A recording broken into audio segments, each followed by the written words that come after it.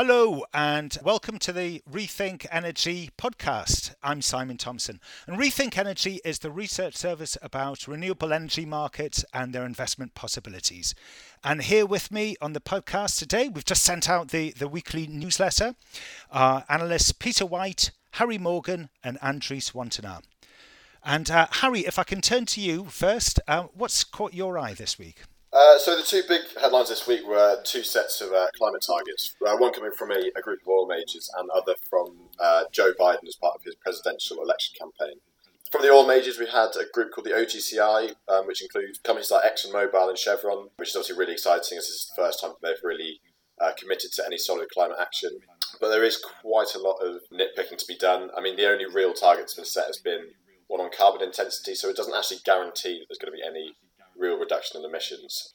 I think the real thing that we can hope from it is that it sort of brings an age where we've got this transparency and sort of clarity almost in how these climate targets are assessed and how scope emissions are measured. I mean, we saw through the target itself that, the target specified a cut from 23 kilograms to 20 kilograms of CO2 per barrel of oil equivalent. But then when you look at the figures that are being reported by companies like Equinor and companies like BP, the figures are often below this just because they're not actually considering the full scope of emissions that are actually being emitted from the upstream oil and gas assets. Okay. Yeah, this is a bit like Genghis Khan saying, I'm going to carry one less knife. I mean, this is, when the history is written about this, no one's going to remember the oil companies because they're all going to be bankrupt. They'll remember Joe Biden, probably the least remarkable president in history, more than they remember the oil companies. So these statements are gibberish. We need to be looking to sweep these companies aside and bring their equivalents. If they can't do the job of spending their money on renewables, then they need to be swept aside by someone who can. Yeah, I think there's a certain amount of greenwashing going on, to be honest. If you look at the actual specifics of the targets, it says something around like a 13% cut in carbon intensity, but that, at the end of the day, only will really account for around 2% of the full cycle emissions from their end-to-end oil operations. Yeah, and the article's great. It shows that. It absolutely shows that this is a small storm and a small teacup. Let's move on to something that's actually going to make a difference. Okay. Well, thank you, Peter. And if I can turn to you, Andries, what caught your eye this week? Well, one thing I'd like to mention first is this Al Dabdaba 1.5 solar complex in Kuwait, which they cancelled because it was supposed to be developed by the National Oil Company, but with the oil crisis, it finally ran out of money. And they'd been delaying it before then for years, but this was like the excuse for the people in the government who didn't want it to be developed. But instead, the Ministry of Power and Water might take it on instead and bring it back larger than before, actually. But it's still quite embarrassing to just cancel it after they'd even received tenders and things like that. But we'll have to, you can't say much more about it until the ministry brings it back and retenders it and all the rest of it. So the other one was Singareni Collieries, which is an Indian coal mining and coal plant company. They're the latest of that kind of company in India to branch out into solar. They've done some ground-based solar earlier this year, but now they're looking into floating solar as well. And I don't think India has a large-scale floating solar thing yet in like the 50 megawatt scale. It's got some under development though. And this time Singareni Collieries is looking at 500 megawatts, which is pretty respectable in comparison to what India is going to look at. It will probably have 2.8 gigawatts in the country over the next 5 years, according to this survey of CEOs. And the two main locations in the country for floating solar will be obviously hydroelectric dams. That's always a good one. But also the country has all of these thermal plants, and they have their own reservoirs for balancing. So actually they'll be putting a lot on those as well. Yeah. Well, China has one of the biggest floating installations already. I think it's only 75 megawatts. Is in China, and it is a flooded coal mine. It's not the actual reservoir that's been created. But it is a coal mine that's been flooded, as they tend to flood once you switch all the pumps off. And that, of course, is near. You've got the transmission right there. It's the same principle as the dam. If you start from the point of view of where have I got transmission, and where's the nearest water supply, you're going to often end up at a coal mine. Yeah, and there's that astronomical fact that, Peter, I think you said, is that 22,000 reservoirs in China? No, it was the Chinese built 22,000 dams in the last 22 years. Their hunger for electricity in China is legendary, and for it still be growing, that need for electricity at 5 or 6%, even the size that it is incredible. And that's one of the world's biggest problems here. Because that's why they keep building every kind of plant, because the electricity requirement in China is so hard to keep up with. Other countries are growing faster as a percentage, but as an absolute number, China by a long way. Okay, well, thank you. And you can read more about that in our floating solar forecast that is all about the global floating solar market until 2030. Okay, well, and to change the subject, so Peter, what caught your eye this week? What have you been working on? So, it's an old idea, very old idea. It's the Hyperloop.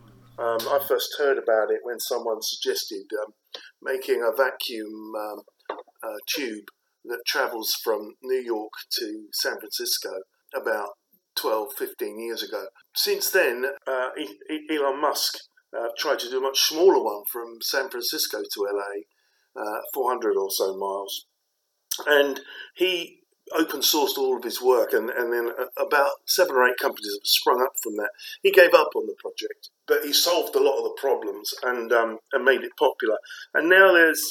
it's a very small thing. A testing company has partnered with one of the Hyperloop businesses and has come up with their test suite of what it is they will test for to build a Hyperloop. Once you're starting to position yourself for testing, you position yourself to build them. A Hyperloop is basically a tube. You suck out some of the air. You kind of emulate the conditions at about 70,000 feet in the air and make the air thin, and you remove a lot of the air resistance, and you use linear induction to drive a capsule full of people at something just under the speed of sound. Amazing. So Virgin's talking about connecting London to Edinburgh, and other people are still talking about that San Francisco to LA and other similar 400 or 500 mile journeys. Here's an interesting fact that because the amount of energy, you just start the thing up and fire it, and it needs almost no energy. It's 50 megajoules per passenger to deliver over a 500 mile journey. For a train, that's more like 800. For an aircraft, it's more like 1,000. So the energy requirement is minuscule. Why didn't we do it when the UK did HS2? There's a paper on comparing HS2 with it, and Elon Musk, he reckoned it was down to $25 million a mile to build this, and everyone's gone, well, he's missed out a few of the costs. It's double that. Yeah, well, that's fine, but the HS2 train line is going to be $212 million a mile. 8 times that. So he figured you could get a round trip ticket from LA to San Francisco and back for $40.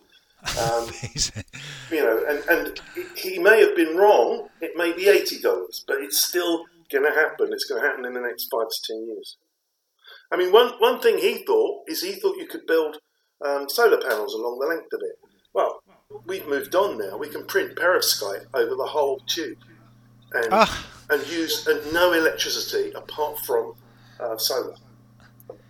It's an amazing concept. And Harry, you've been working on other forms of transport, fuel cell trains. Yeah, well, about the same in the train sector again. I suppose it's probably slightly less futuristic than the Hyperloop concept, but we were doing some research for our upcoming hydrogen report, and we were obviously focusing on hydrogen trains in Europe in particular. And trains are sort of a really important market to pick out for the hydrogen sector. Hydrogen offers advantages outside just the normal of going to sort of clean energy. And it's also quite a small market, so it'll be really interesting to see how that develops. It's almost a blueprint for markets like trucks and sort of heavy vehicles moving forward. And in the sector, hydrogen's already sort of cost competitive with diesel trains. So there is that sort of instant zero risk when you're sort of making an investment in that sector.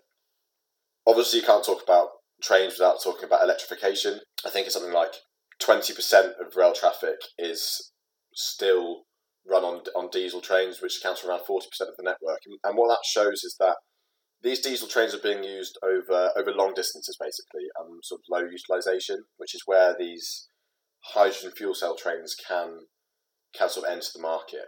We've seen companies like Alstom introducing trains. Obviously, they've got zero noise and they've got zero requirements to electrify the line. So you don't need overhead cables, and you don't actually really need to do any major work to the train line itself. I just think, it's a reoccurring pattern that I keep noticing. We're going to have new industries, very large industries that are over 100 years old, replaced by slightly newer versions. And it's only going to be one or two of the existing suppliers. You talk about people like Alstom, that are going to be able to make that transition. It's not electric vehicle. Everybody originally thought you just take the existing vehicle, you put an electric powertrain in it, and that's how most of the car companies are behaving. They're not reinventing or rethinking the car, but there's 500 car companies in China all waiting to come out and spring out with very new inventions around the car. I believe that we are going to see almost every energy industry, trains, transport, heating, lighting, everything totally disrupted. Not just the energy that's supplied to it, but the whole landscape is going to change. In the same way that we saw in one of our other product lines, Faultline, we've seen a transition from broadcasting to streaming, and it had huge economic impact. None of the big broadcast companies have grown in the last 20 years, and they're all creaking, and possibly some will die, some big names. And that's going to happen right throughout this community. And the train industry is next. Okay, well, it's about time to wrap up the podcast there. So, Harry, can you summarise what's been happening in the week in a few points? Yeah, so I just thought I'd pick up maybe my top 5 worth noting on orders. So first, we've got the construction that started on the world's largest subsea cable. So that will be the Viking Link transmission line between the UK and Denmark. I think the National Grid just received a pretty hefty loan, which will allow that to sort of move forward into the construction phase. Again, in the UK, we saw SGN first proposing plans to power a green hydrogen for heating network using offshore wind. So that's really exciting again to see green hydrogen being picked up early on in a new sector.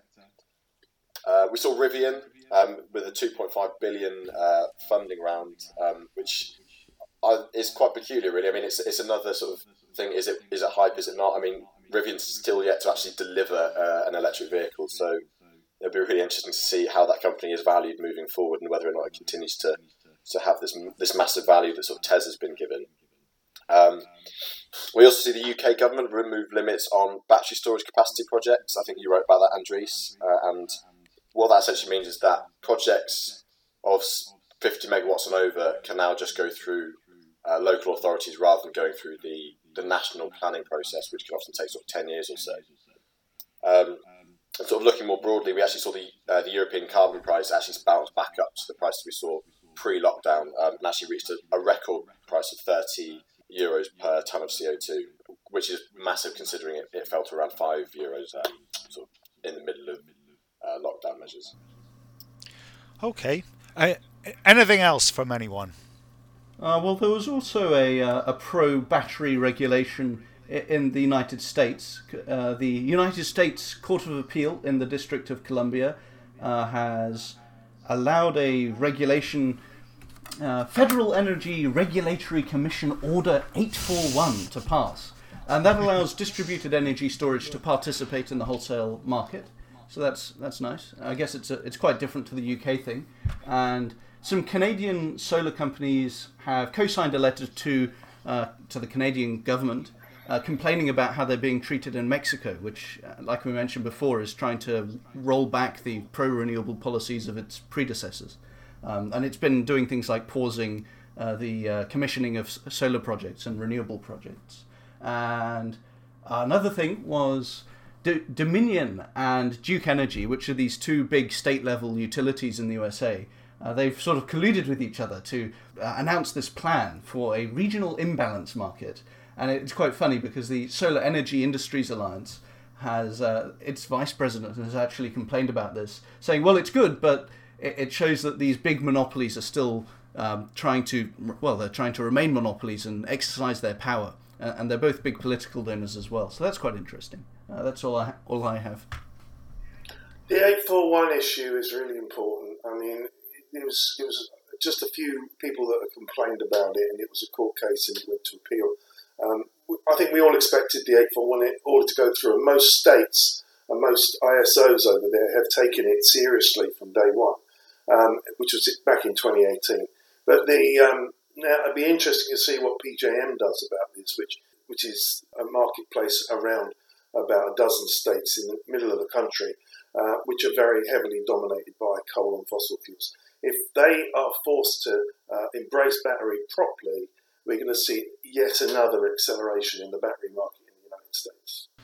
Okay, well, we're going to end the podcast there. A full listing of all of the articles, the stories that we've just been talking about, can be found on www.rethinkresearch.biz, and hit the energy button and you'll be able to see dozens of articles about various aspects of the renewable energy industry, plus our forecasts and our deals database and webinars as well. Thank you, everybody. Goodbye.